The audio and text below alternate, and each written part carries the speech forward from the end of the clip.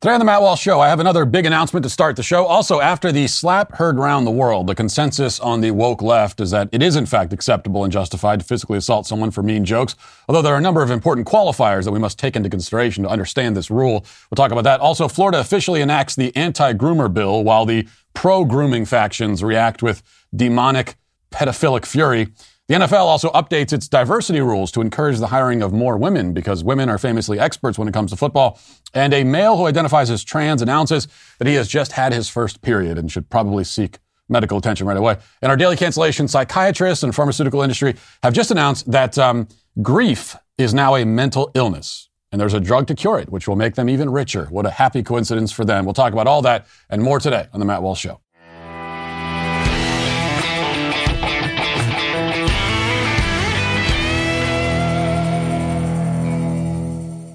Home values are now up 19%. These gains have become an important financial tool for homeowners. Why is that? Because you're able to access that equity as cash at incredibly low interest rates, making it easier to pay off high-interest debt, fund home renovations, or do whatever you need, because it's your money, after all. Now, if this sounds like something you're interested in, and it should be, it's worth a call to American Financing to learn more. They'll provide a free mortgage review so you can understand your options before moving forward. There's no pressure, there's no upfront or hidden fees. It's very simple, very easy. Instead, they take the time to get to know you so that they can find the perfect loan to achieve your goals. Could mean savings of up to $12,000 a year and plus tens of thousands long term. All of that money is available to you. All those savings are available to you, especially with inflation, with everything happening in the economy. You got to take advantage of any savings you can find. 866-569-4711 is the phone number. That's 866-569-4711 or visit AmericanFinancing.net. American Financing, NMLS 182334, NMLSConsumerAccess.org. So we start today with some rather significant personal news. As you all know, I am already the number1 best-selling LGBT children's author in American history, and beyond that, the most revered and respected LGBT voice in the world. Now, you might think that such an achievement would be enough for one lifetime, but now I can add another. I am officially, as of this week, a best-selling women's studies author. Along with being a best-selling LGBT children's author, I am also now the preeminent women's studies authority in the nation. This development coincides with the announcement of my new book, What is a Woman? And I told you about the What is a Woman film, which will come out in May. I also have a book titled What is a Woman? One Man's Journey to Answer the Question of a Generation, which is now available for pre-order at Amazon, or you can go to whatisawoman.com and get it there as well. I'd recommend that you go now and order your copy because it's a good book on an important subject, and also because we both know that there is no choice now but to ensure that I remain atop the women's studies category for as long as possible. Now, as for the book itself, just like the movie, the question in the title, What is a Woman?, is only the beginning of the journey. That's the doorway which takes us into a deeper exploration of gender ideology. I spoke with many alleged experts in the field, and I discovered many things that will shock and horrify you. Over the past year, I've been on a strange and disturbing adventure, but at times it has also been hilarious, often in the darkest ways imaginable. You can read about it for yourself if you pre-order the book What is a Woman at whatisawoman.com and look out for the film, which is coming soon. Now, as a best-selling LGBT women's studies children's author, I've been thinking more about the infamous Will Smith incident at the Oscars. It's been interesting, really, especially to view this story through the marginalized lens of an LGBT women's studies expert. My community is so often ignored in these conversations, no matter how many best-selling books we write. So over the past day or so, a consensus has emerged on the left, at least among the race hustlers and other members of its wokest factions.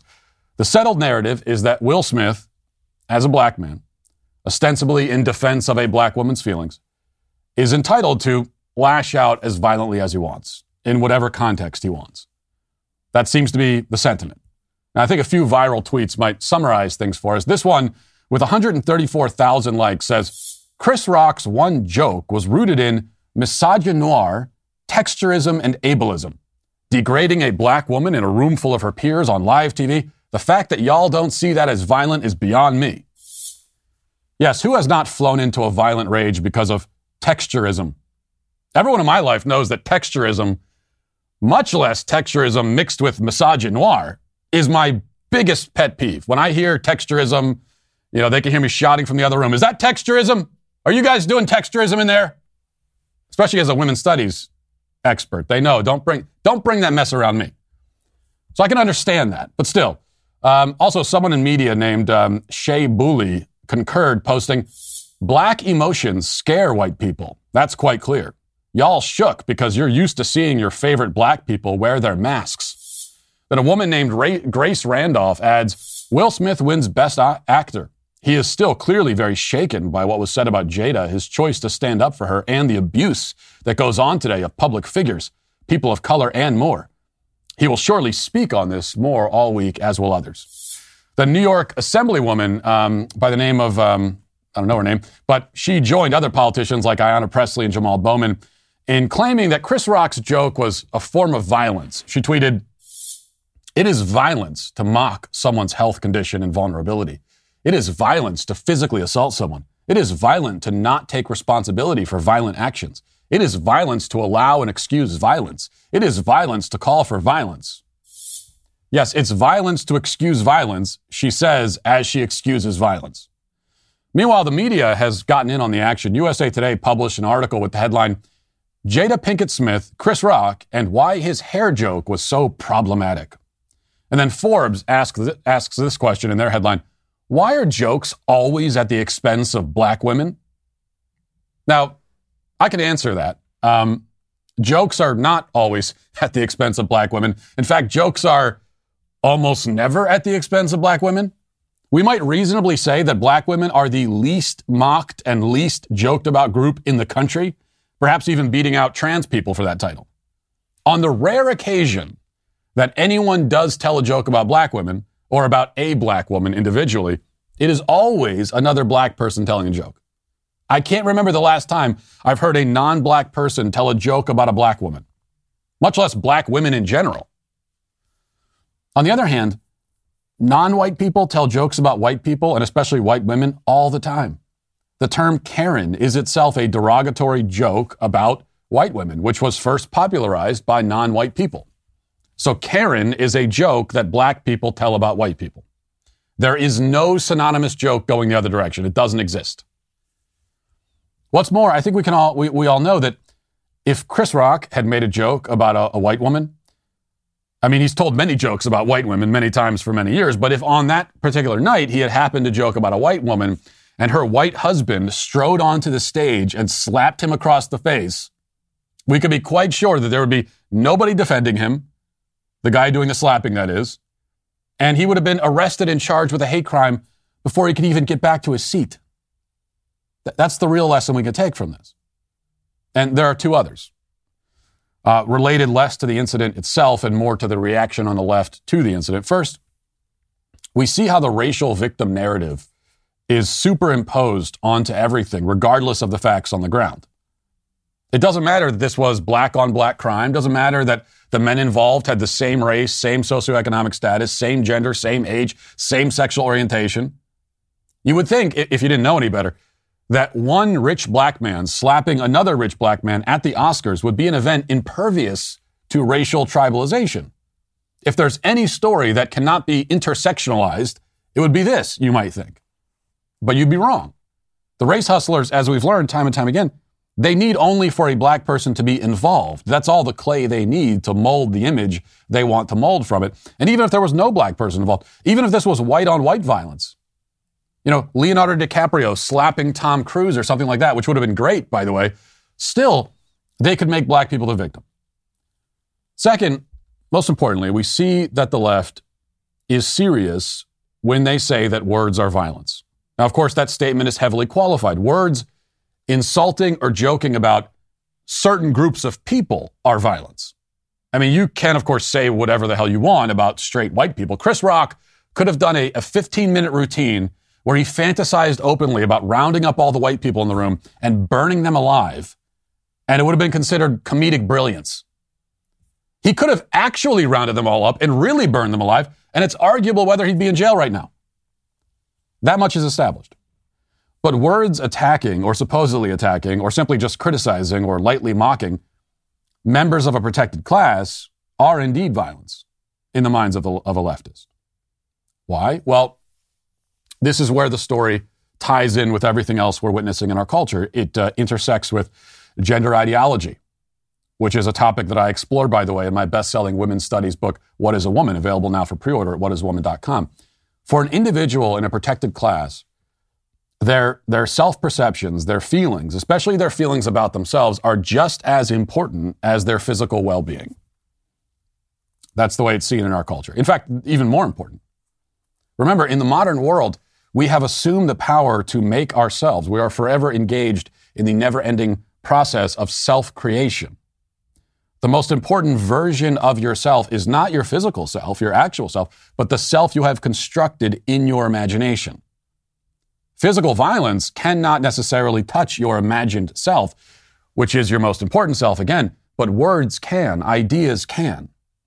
Ideas can even kill a person's imagined self, their self-perception. And so in that sense, words are violence, the worst kind of violence. This obviously applies most to a person's so-called gender identity, but it applies to everything else that they think and feel about themselves. Jada Pinkett Smith had spoken publicly before the night of the Oscars, even recently, about how she loves her bald head. She's proud of it. She thinks it's beautiful. Now, that's obviously not true. She doesn't really think that, or else she wouldn't be so sensitive to jokes about it. I mean, if you're really proud of something and you think it's great and beautiful and you have no problem with it, and somebody tells a joke about it, it's not going to make any dent at all on you. It's just going to bounce right off you because you're confident. So she's not really confident about it as she pretends, but she wants to think that way about herself. That's the self-perception she is trying to conjure up and create and maintain. A joke obstructs that process, and so it's violence.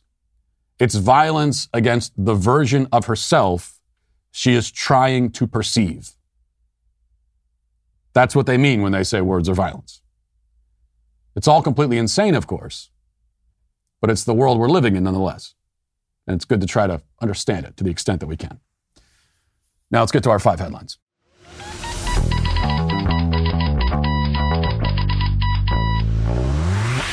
You know, while there are many, many leftists out there just begging to be canceled right now, I'm going to give them a little break. Not for very long, just until I get to the end of this, because I have a way bigger cancellation to make, and that is store-bought meat.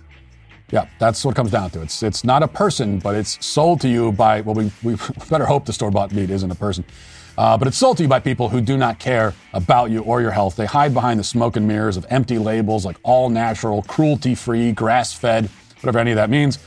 That's why I'm giving all of you, my sweet babies, a chance to prove your loyalty. Follow me on this righteous crusade to cancel store-bought meat. Stop buying it. Instead, do yourself, your family, and the world a favor and start purchasing your meat from Good Ranchers. Why? Well, not only is Good Ranchers the exclusive meat company of the Daily Wire, it's actually 100% born, raised, and harvested in the USA.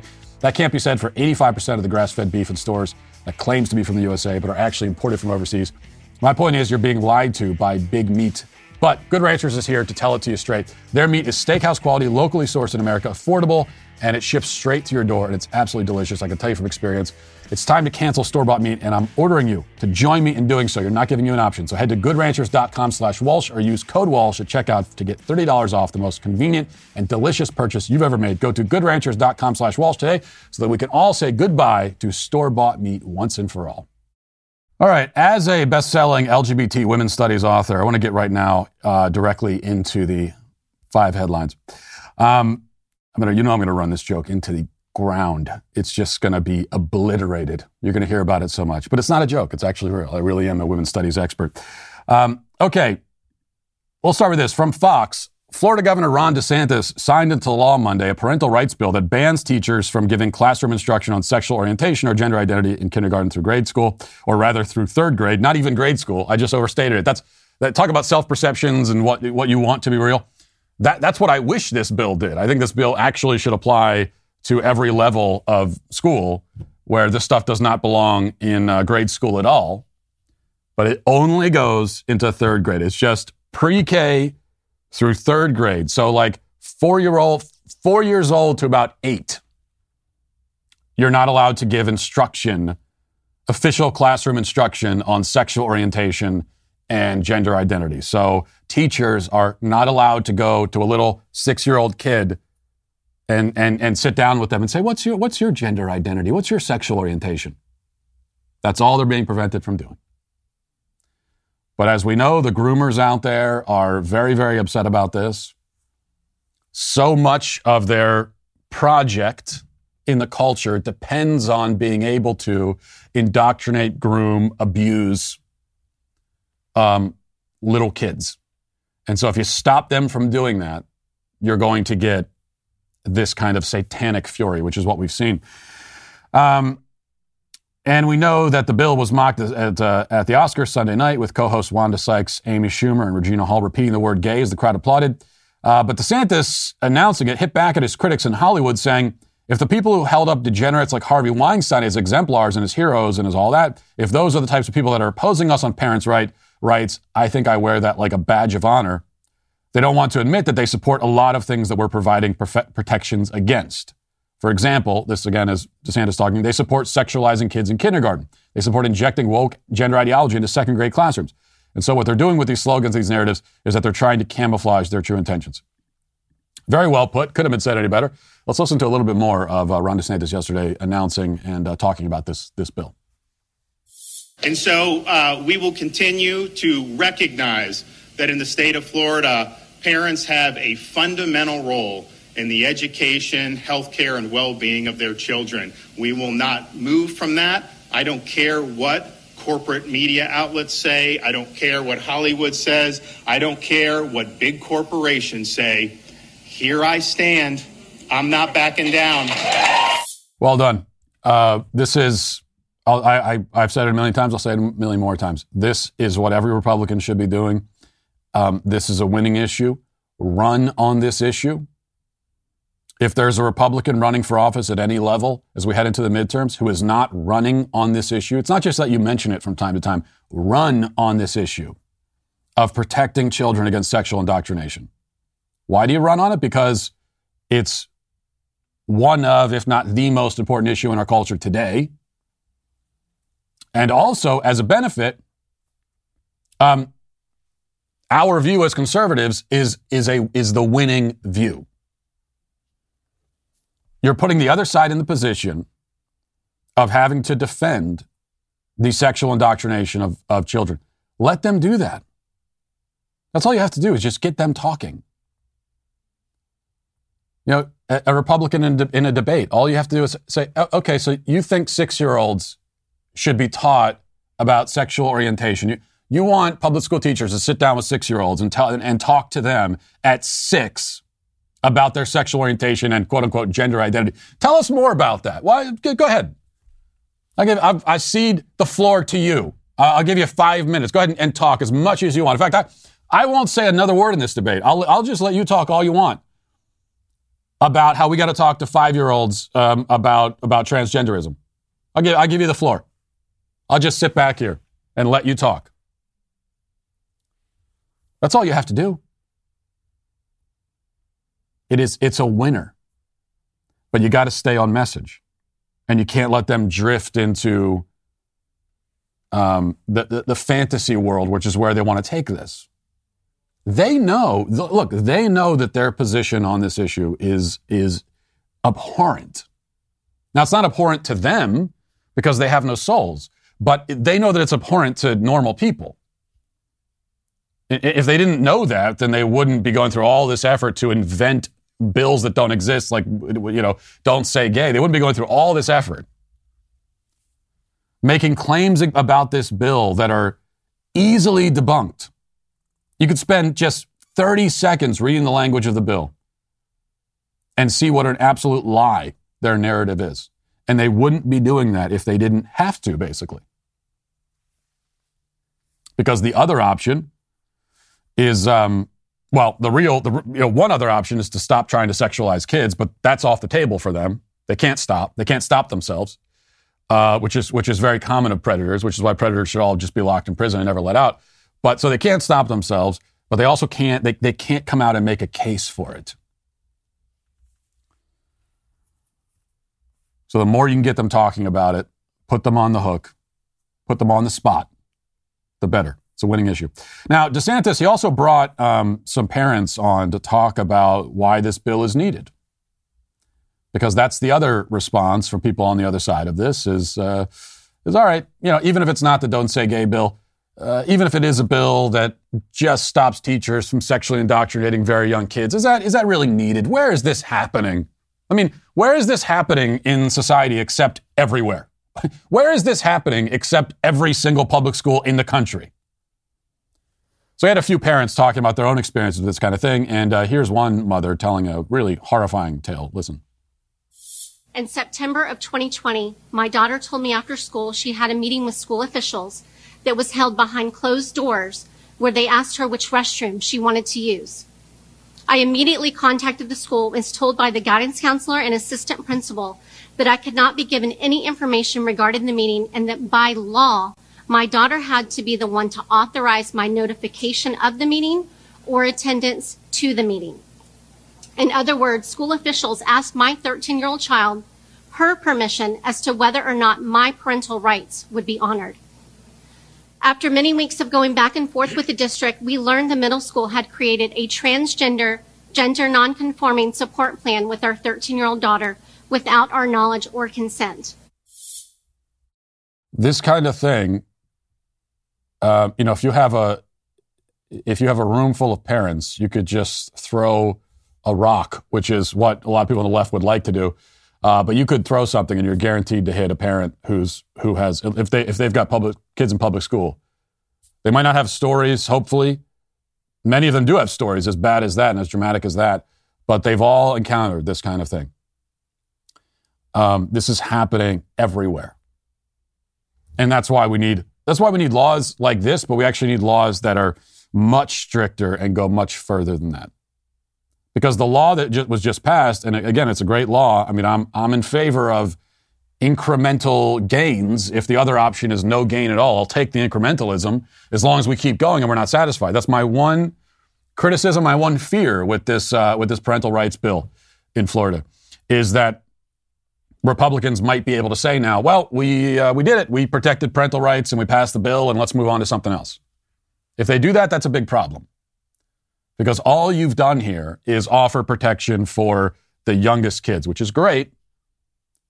But kids in 4th grade need protection too. Kids in 5th grade, 6th, 7th, 8th, 9th, 10th, 11th, 12th, they all need protection. They're all kids. There's quite a lot of this that happens in elementary schools. It really kicks into high gear in middle school. Because that's right around, the age of puberty. And that's when the indoctrination kicks into high gear. That's also when kids are the most prone to being confused about their identity, feeling out of place socially, feeling out of place sort of within themselves, trying to figure out where they fit in the world, who they are, what kind of person they are. Every kid goes through this. It's the most normal thing in the world. And it's even more common and more pronounced for girls, given the changes that they're experiencing, where they start to feel kind of alien in their own bodies. You talk to almost any woman, and they'll tell you that any woman listening right now can relate to some extent to that, having gone through that. Now, the danger now, most of us, if we're adults, we went through puberty, we went through childhood, we had the experiences of not fitting in, not feeling totally at home, kind of trying to figure out who we are and what we're all about. And we all had that experience. All kids throughout history have had that experience. But the difference is that you and I and every other kid prior to the current generation of kids going through school right now, we were basically allowed to go through that phase and come out the other end of it and grow up and have a normal life. We were given space to do that. Now you have these predators, these evil, satanic, disgusting groomers who are waiting there to pounce. As soon as a child begins to have any questions about themselves, begins to feel out of place at all, begins to have any questions about their bodies and the changes that they're experiencing, the moment that happens, these groomers are there to pounce and say, oh, you're feeling that way? Well, I'll tell you why you're feeling that way. And they've got this entire framework ready to go. Here it is. I got all the answers for you. That's the difference. Kids before this, you went through that phase, you got over it. But now, kids. There's a lot of confusion also. And now they have this framework. They have this whole ready-made system, which appears to make sense of everything that they're feeling. It actually doesn't make any sense at all, but they don't realize that. And then adding to the pressure, they look around at their friends, and their friends are all buying into this. There's a lot of social capital to be gained.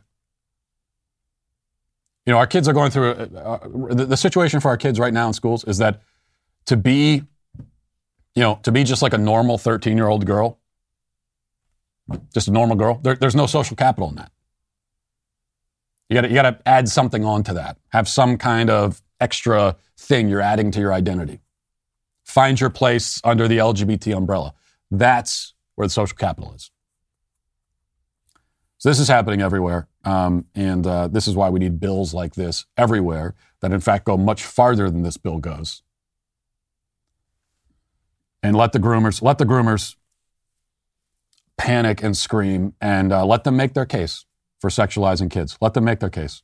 We want them to. We want them to make the case. Talk about it.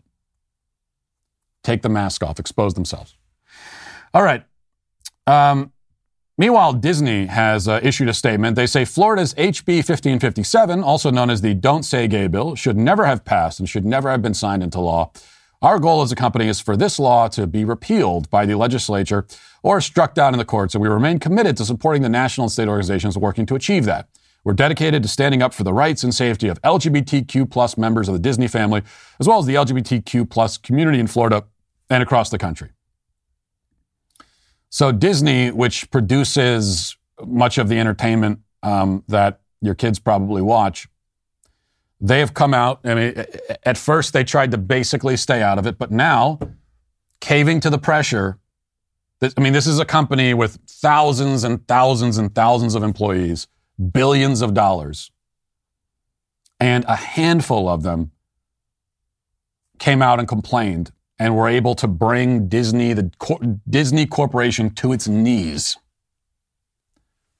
You want to talk about social capital? That's the kind of power that you wield if you're in the LGBT camp. Going back to why so many kids, it's tempting for them to buy into it. Because they see that. And they see the power and popularity that comes with it. But Disney, caving to all the pressure, now they're offering a full defense. They are fully in favor of sexualizing young kids. Now, of course, we know that Disney has been in favor of that actually for a long time. But now they're out in the open about it. They think that your 5-year-old should be sexualized. They think that your 5-year-old should be taught about transgenderism and gender identity and sexual orientation. Now the question becomes, are we as parents going to continue to purchase Disney products and sit our kids down in front of televisions to watch entertainment from Disney after Disney has told us that they are in favor of sexualizing your kid? That's what they want to do. They are committed to it, they say. They are steadfastly committed to the sexualization of kids. Been the case for a long time. Now they're coming out and saying it. They are fully out of the groomer closet. We have to make a decision now as parents. Is Disney entertainment so important, so crucial to us as parents that we'll continue to give them our money even after they've told us they want to sexualize our kids? Or will we finally have a little bit of self-respect and say, you know what? You don't even have to call it a boycott. I mean, you can call it a boycott if you want. I don't care what you call it. But when a company comes out and says, number one, we hate you. We hate everything you stand for. We hate your values. We hate who you are. We hate everything you believe. And we want to sexualize your kids. Here's a whole bunch of entertainment we've made for your kid. Please sit them down in front of the TV and let them watch it. As parents, we have to decide, are we going to say, well, okay. Be like brainwashed, hypnotized automatons and say, well, okay, sit down, kids, and watch this. What else are we going to do? Well, a life deprived of Disney products is unlivable. Who could imagine such a thing? As about having a little bit of self-respect and respect, for your kids. All right. In more groomer news, Libs of TikTok has this that says these are internal messages from a fourth grade elementary teacher in Austin Independent School District. She's upset that an entire week dedicated to LGBT still wasn't good enough. And coincidentally, 20 out of 32 of her fourth graders are LGBT and have come out to her.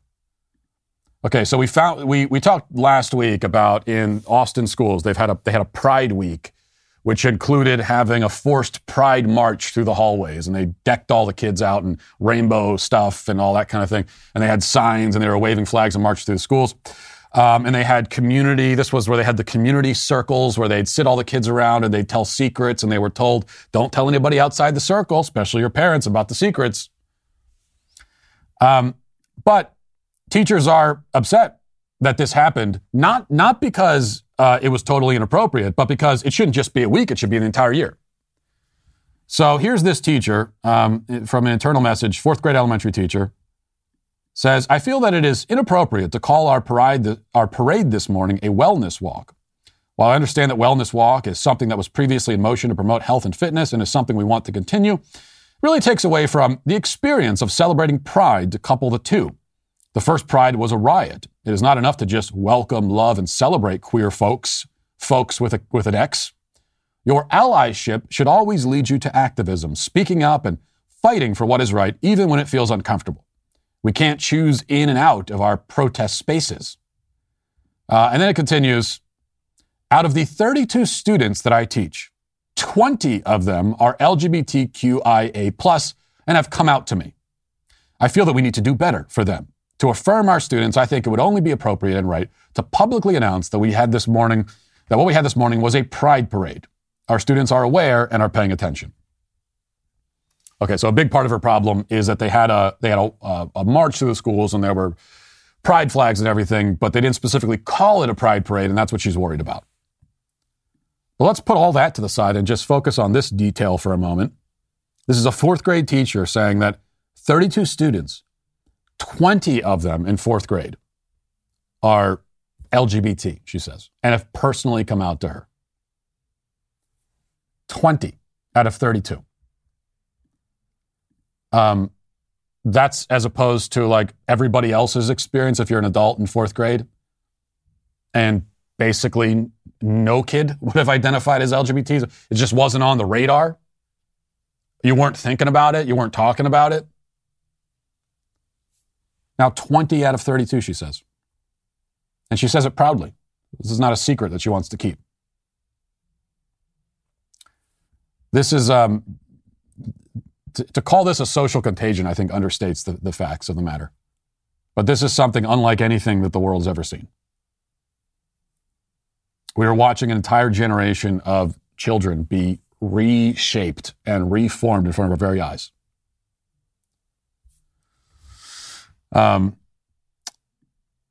Laws protecting kids is like the least, that's starting level of what we need to be doing. All right, let's move to this. Al Butler, sports reporter, has this, says women will now be included in all Rooney Rule requirements in the NFL. All 32 teams will be required to hire a diverse person, female or a member of an ethnic or racial minority, to serve as an offensive assistant. And then he has the language from the NFL, and it says, this is what it specifically says. Offensive assistant coach. A formal resolution was adopted to provide greater opportunities for diverse candidates to serve as offensive coaches. Beginning this season, all 32 clubs will employ a diverse person. So the person themselves, the actual individual person, is diverse.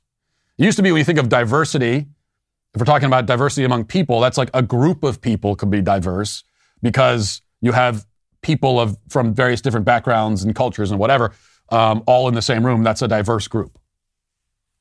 Now we say that an individual person is diverse or non-diverse. Does that make any sense whatsoever? No, of course it doesn't. It says this person will receive a 1-year contract and work closely with the head coach and offensive staff to gain experience. Clubs will receive reimbursements from a league-wide fund towards the coach's salary for up to 2 years. In recent years, head coaches have predominantly had offensive backgrounds. We believe this resolution will assist greatly in continuing to source and identify diverse candidates earlier in their careers, providing pipeline depth and furthering developing the diverse offensive pipeline. Then it goes on from there. So we already knew about the Rooney Rule that's put in place requiring that teams at least interview, we used to say interview black candidates for coaching jobs. Now we might say diverse candidates, diverse individuals for coaching jobs. And the real update here is that they're putting women into that category as well. Hoping to work towards a day where there will actually be a female head coach in the NFL. You know, a female who is a leader of men, leading all of these professional athletes, all these men. We're going to have a woman leading them into battle on the football field. That's what the NFL wants to see anyway. And they have at this point stopped short, and eventually they're going to get to this point, I think, where they're going to have to do this. Because no matter how many diversity requirements they put in place, it's one thing you have the diversity requirements requiring to interview black candidates. That's okay. I mean, it's absurd to have any of these requirements at all. But one of the reasons why it's absurd to have this in place for black candidates is that there are black people working at every level of the NFL. But if you want to have a woman as a coach in the NFL, and if the goal, as it says there, is eventually, because you want to, it's put them in the pipeline so that eventually they can be head coach. If you want that to happen, then the NFL is going to have to eventually come in and just point to a team and say, you must hire a female head coach. My guess is in the next 5 years, that's what they're going to do. All right, moving on. Democrats are hoping that Ketanji Jackson will help, alleviate some of the polling problems they're having right now. The latest poll on Biden, I don't have the numbers right in front of me, but you thought he'd already gone as low as he could possibly go, and it's even lower than that.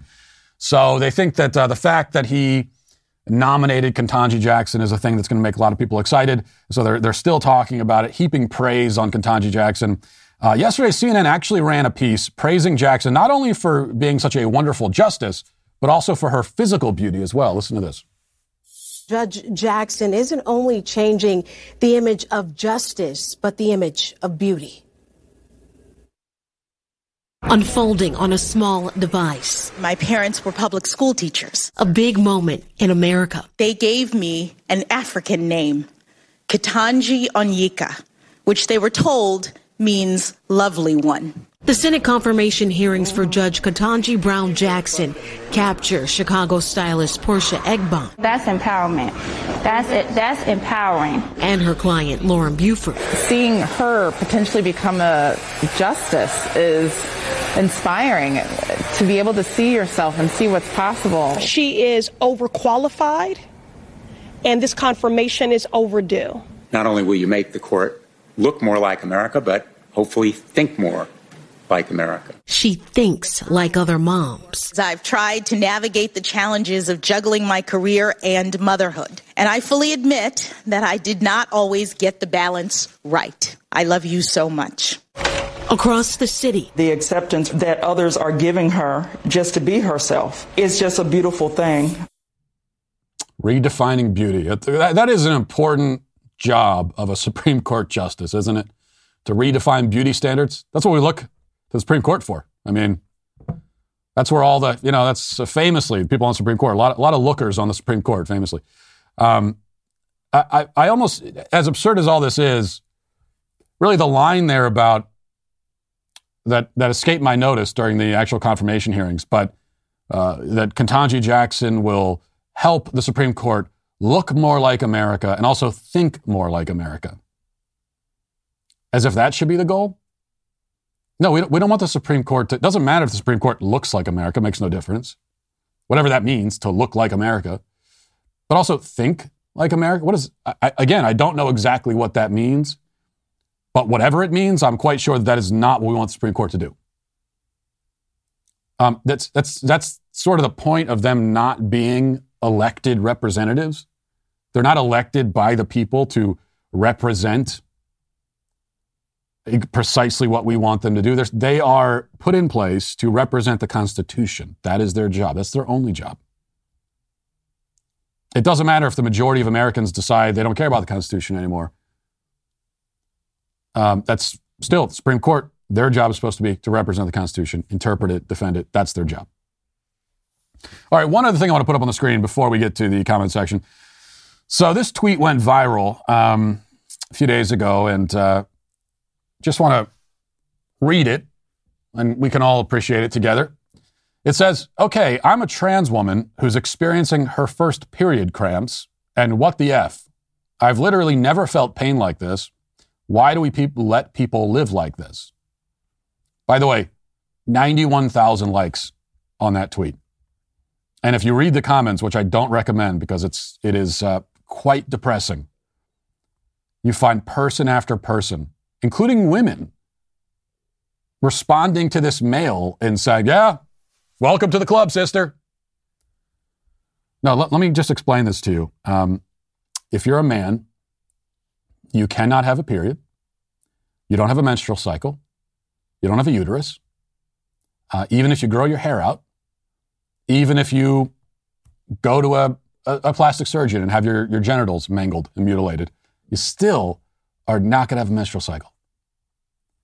So the cramps you're feeling, I would seek a doctor about that. Or maybe you just had Chipotle. You know, that's something that a lot of us have been through. But if there's blood coming, I don't want to get into any graphic details here, but if there's as a man, you got blood coming out of orifices or anything like that, that's not a normal thing. I'd seek medical attention immediately. But what happens then? I mean, this does raise a lot of questions because we know that the medical community now is fully bought into affirmation. Their job is to affirm. And so what happens, I wonder, if this man is experiencing blood coming out of areas where it should not come and having, bad cramping? Obviously not a menstrual cycle because he's a man and can't have that. So there's some serious medical problem happening. But he goes and talks to a doctor and says this and says, oh, I'm having my period. Is the doctor even allowed to say, no, you're not because you're a man?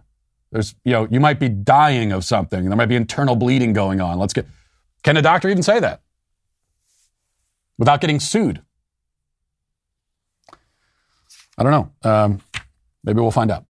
So we've been talking a lot lately, of course, about inflation. When inflation is at 7% like it is now, the paper money in your wallet is losing value fast. You can just feel your wallet getting lighter by the moment. And that's why you got to look at Birch Gold. Today, an ounce of gold is worth $1,900. It was worth about $300 an ounce in 2000. I've been telling you for a while now that you can buy gold from Birch Gold. It's your hedge against inflation. But as you know, there's another way to hedge against inflation. That is silver. You could buy silver for Birch Gold as well. Silver is also considered real money, and historically speaking, it's extremely undervalued right now. It's an industrial metal that's in high demand for everything from electric cars to solar panels. Demand is only going to rise, and some analysts suggest that right now there's an unusual dislocation in price that may present very real opportunities for silver to rally over the next 2 years. Regardless, silver, like gold, is never going to zero. The American dollar, on the other hand, well, it's currently going into the toilet while precious metals are rising in value thanks to the Fed. Call Birch Gold. They are the only company I trust. Don't wait. Start diversifying today. Text Walsh to 989898 to get a free info kit on buying gold or silver in a tax-sheltered account. There is no obligation to get this info. Text Walsh to 9898 to get your free info kit now. Let's get now to the comment section. Do you know their name? They're the Sweet Baby Gang. All right, we'll do one quick video comment. This is let's go to clip 18. Hey, Matt. Is this you? Bruh. Okay. So that's even worse than the shirtless guy dancing on the golf cart, the shirtless fat guy. So this is allegedly me on a COVID testing poster. But, no, as I've said a million times, okay, am I going to deny that there's maybe some resemblance there? I'm not going to deny it. But not every man with a beard and glasses looks like me. Okay, I'm not just my beard and glasses. There's more to me. This makes me feel marginalized along with everything else. Especially, and I shouldn't need to say this, but these kinds of attacks that I suffer, are especially inappropriate now and problematic, given that I am the best-selling women's studies author in the world. All right, this is from Grenade Away, says it's like Will is a psychopath, laughing hysterically, then mad, then tearful and grateful. What the F? No, this is just him being a cuckold. You know, he laughed at the joke and then he looked over at his wife, and his wife was upset about it, and so then he leaped into action. That's all it is. But I will say, you know, to his credit, that Will Smith's wife's boyfriend, I think is no doubt very grateful that he defended their woman in that way. Vicky says, you laughed at the joke, then you punched Chris Rock for making the joke, then you're laughing after punching him, lost all respect for Will Smith. It's not okay to lay your hands on anyone. Did you have respect for Will Smith to begin with? I think that's the problem here. Steven says, Matt, 2 weeks ago, you were just justifying violence in response to insults, especially to defend your wife. Well, as you noticed, I have not said, there are other people that have said in response to this, that violence is never okay in response to words. That's not my position. I did not say this. That's not what I said. Now, that violence in that situation in response to that comment was obviously completely out of bounds for a whole bunch of reasons we don't need to get into. I think we've already talked about them. And we could just start with the basic fact here that you are at an awards ceremony. Chris Rock is there. He's hired to get up there and tell jokes about the audience. That's his job. And you have chosen to attend this event where that sort of thing happens. So, no, you cannot, that's not an occasion where violence in response to words is appropriate. But I'm not going to say that it's never appropriate. I mean, of course, it could theoretically be appropriate. And when we talked about this, I don't even remember the context, but we talked about this a couple weeks ago.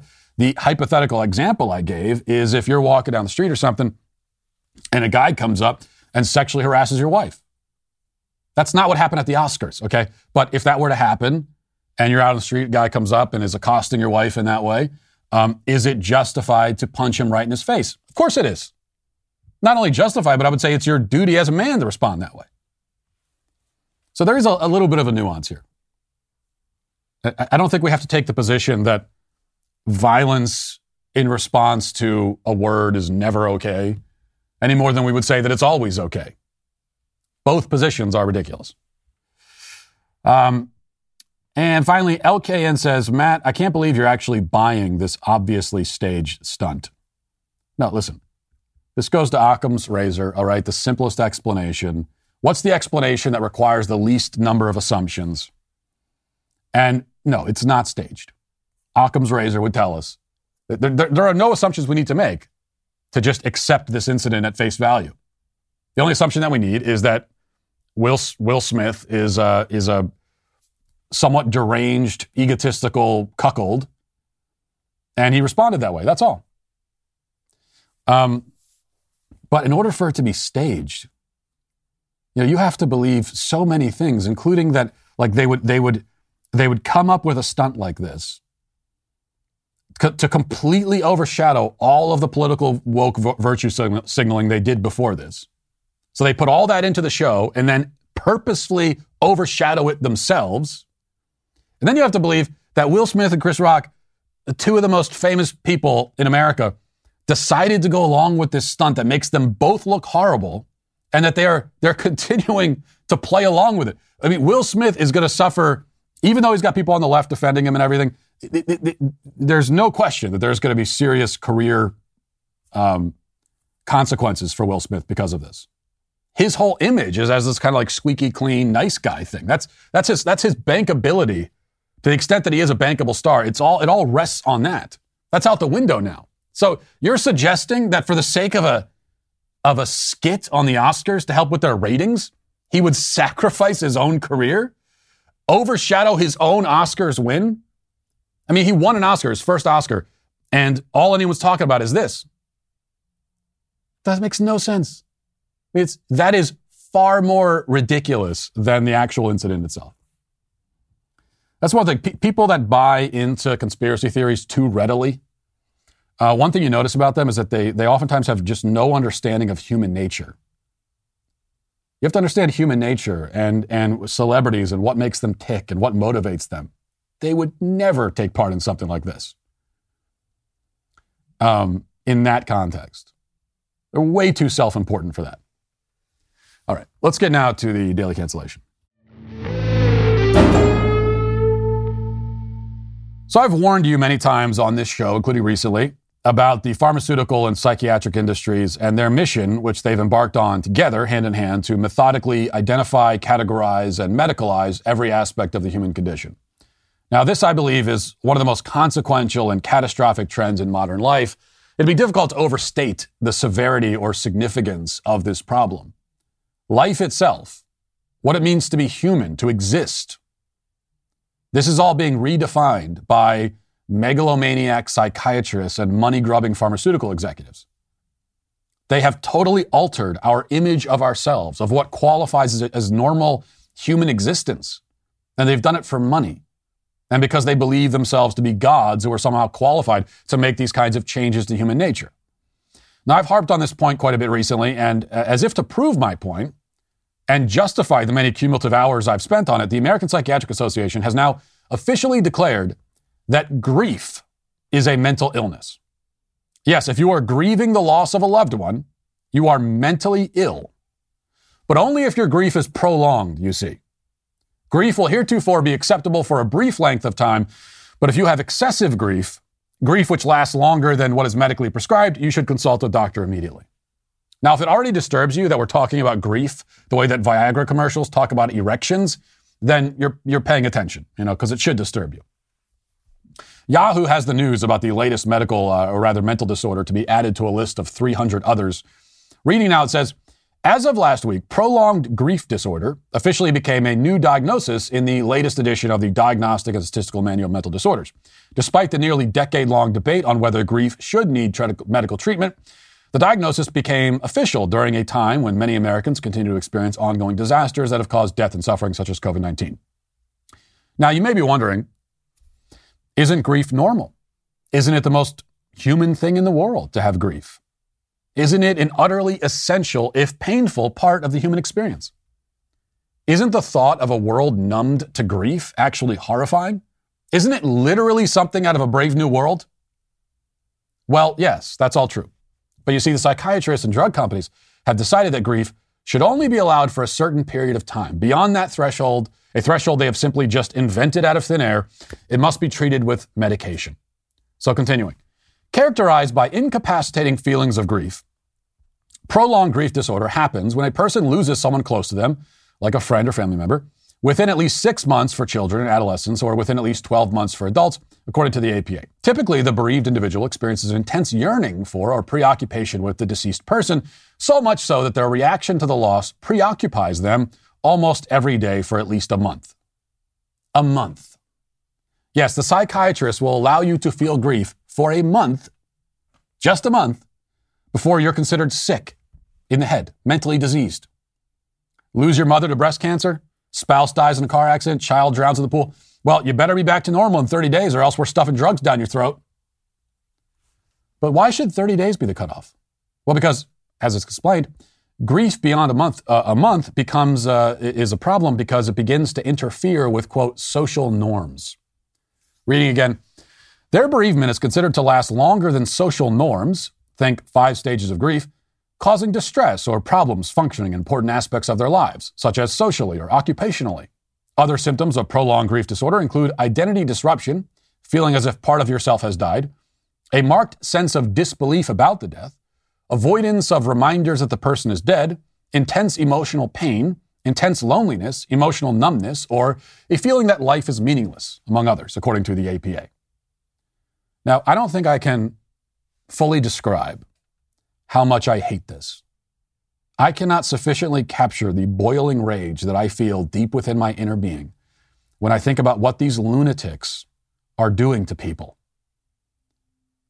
Though I'm sure my moral disgust towards the pharmaceutical industry and psychiatric community is also a symptom of mental illness. I no doubt suffer from chronic pharmaceutical skepticism disorder. If that's not in the DSM yet, it will be. And if you have any doubts about the motivation behind all of this, the next paragraph should clear that up for you. It says, Inclusion of prolonged grief disorder in the DSM means that clinicians can now bill insurance companies for treating people for the condition, reports the New York Times. Currently, clinical trials are testing the drug naltrexone, which is a drug used to help treat addiction as a form of grief therapy. And according to the New York Times, the development will likely set off a stream of pharmaceutical research on other potential prescriptions. Oh, I'm sure it will. Would you look at that? What a coincidence. The people involved in making up these disorders also happen to be in a position where they'll profit to the tune of billions of dollars off of the disorders they've invented. Just a coincidence, of course. Meanwhile, the APA put out a video explaining more about the disorder, and the explanation directly from the horse's mouth doesn't sound any better to me. Listen.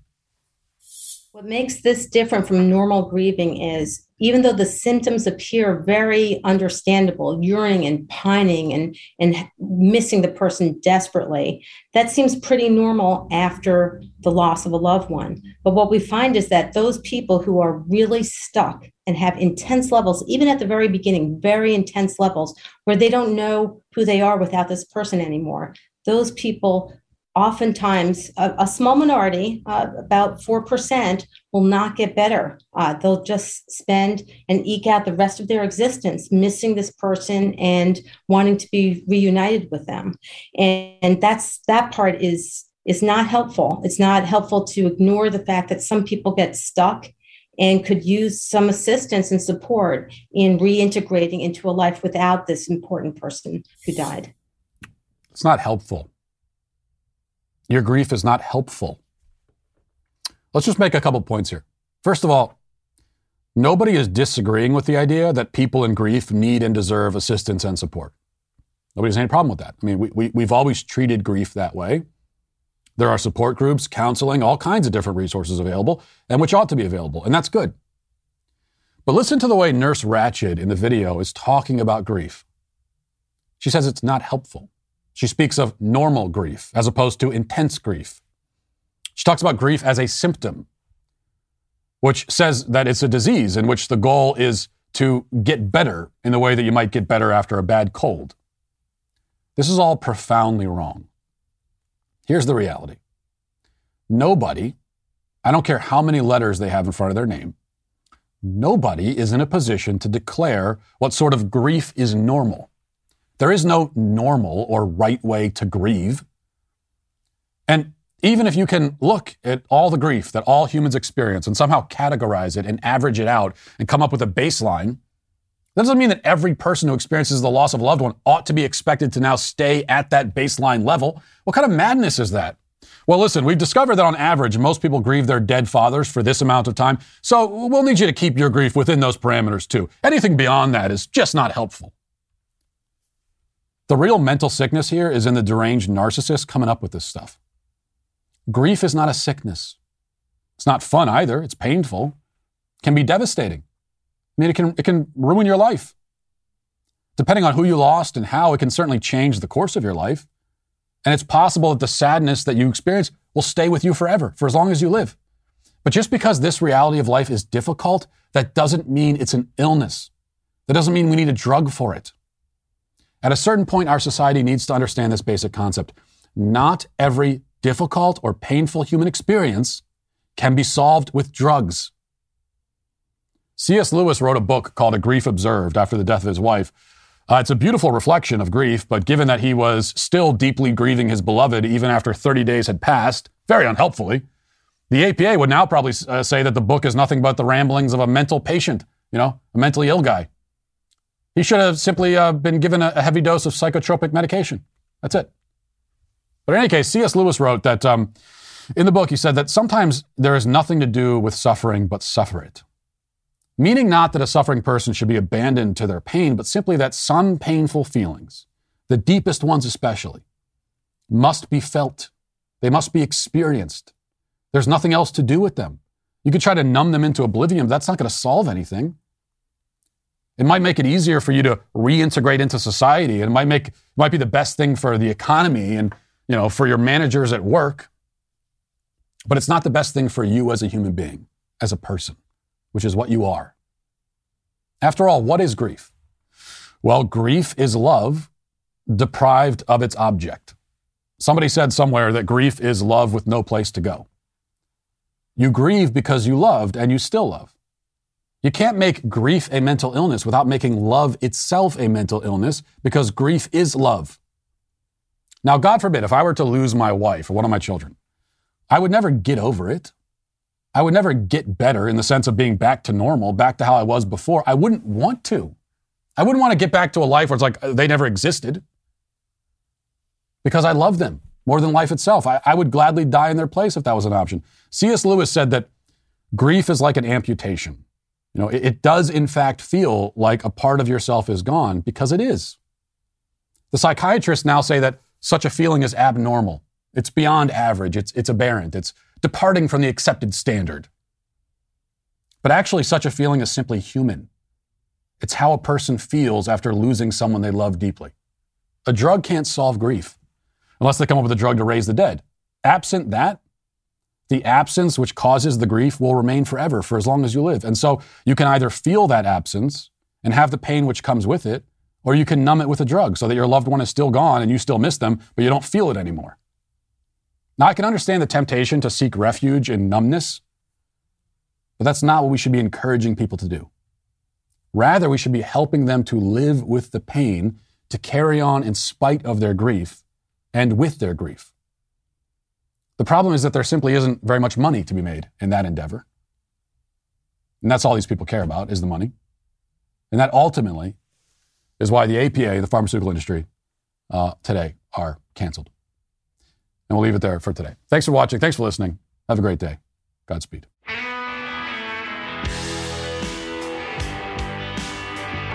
Well, if you enjoyed this episode, don't forget to subscribe. And if you want to help spread the word, please give us a 5-star review. Also, tell your friends to subscribe as well. We're available on Apple Podcasts, Spotify, wherever you listen to podcasts, we're there. Also, be sure to check out the other Daily Wire podcasts, including The Ben Shapiro Show, Michael Knowles Show, The Andrew Klavan Show. Thanks for listening.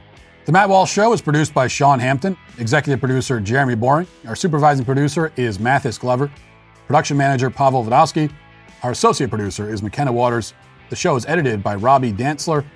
Our audio is mixed by Mike Coromina, and hair and makeup is done by Cherokee Hart. The Matt Walsh Show is a Daily Wire production. Copyright Daily Wire 2022. Today on The Ben Shapiro Show, Ron DeSantis signs the Florida Parental Rights and Education Bill into law, defying Disney's woke virtue signaling, and Joe Biden no longer speaks English or lives on the planet Earth. That's today on The Ben Shapiro Show. Give it a listen.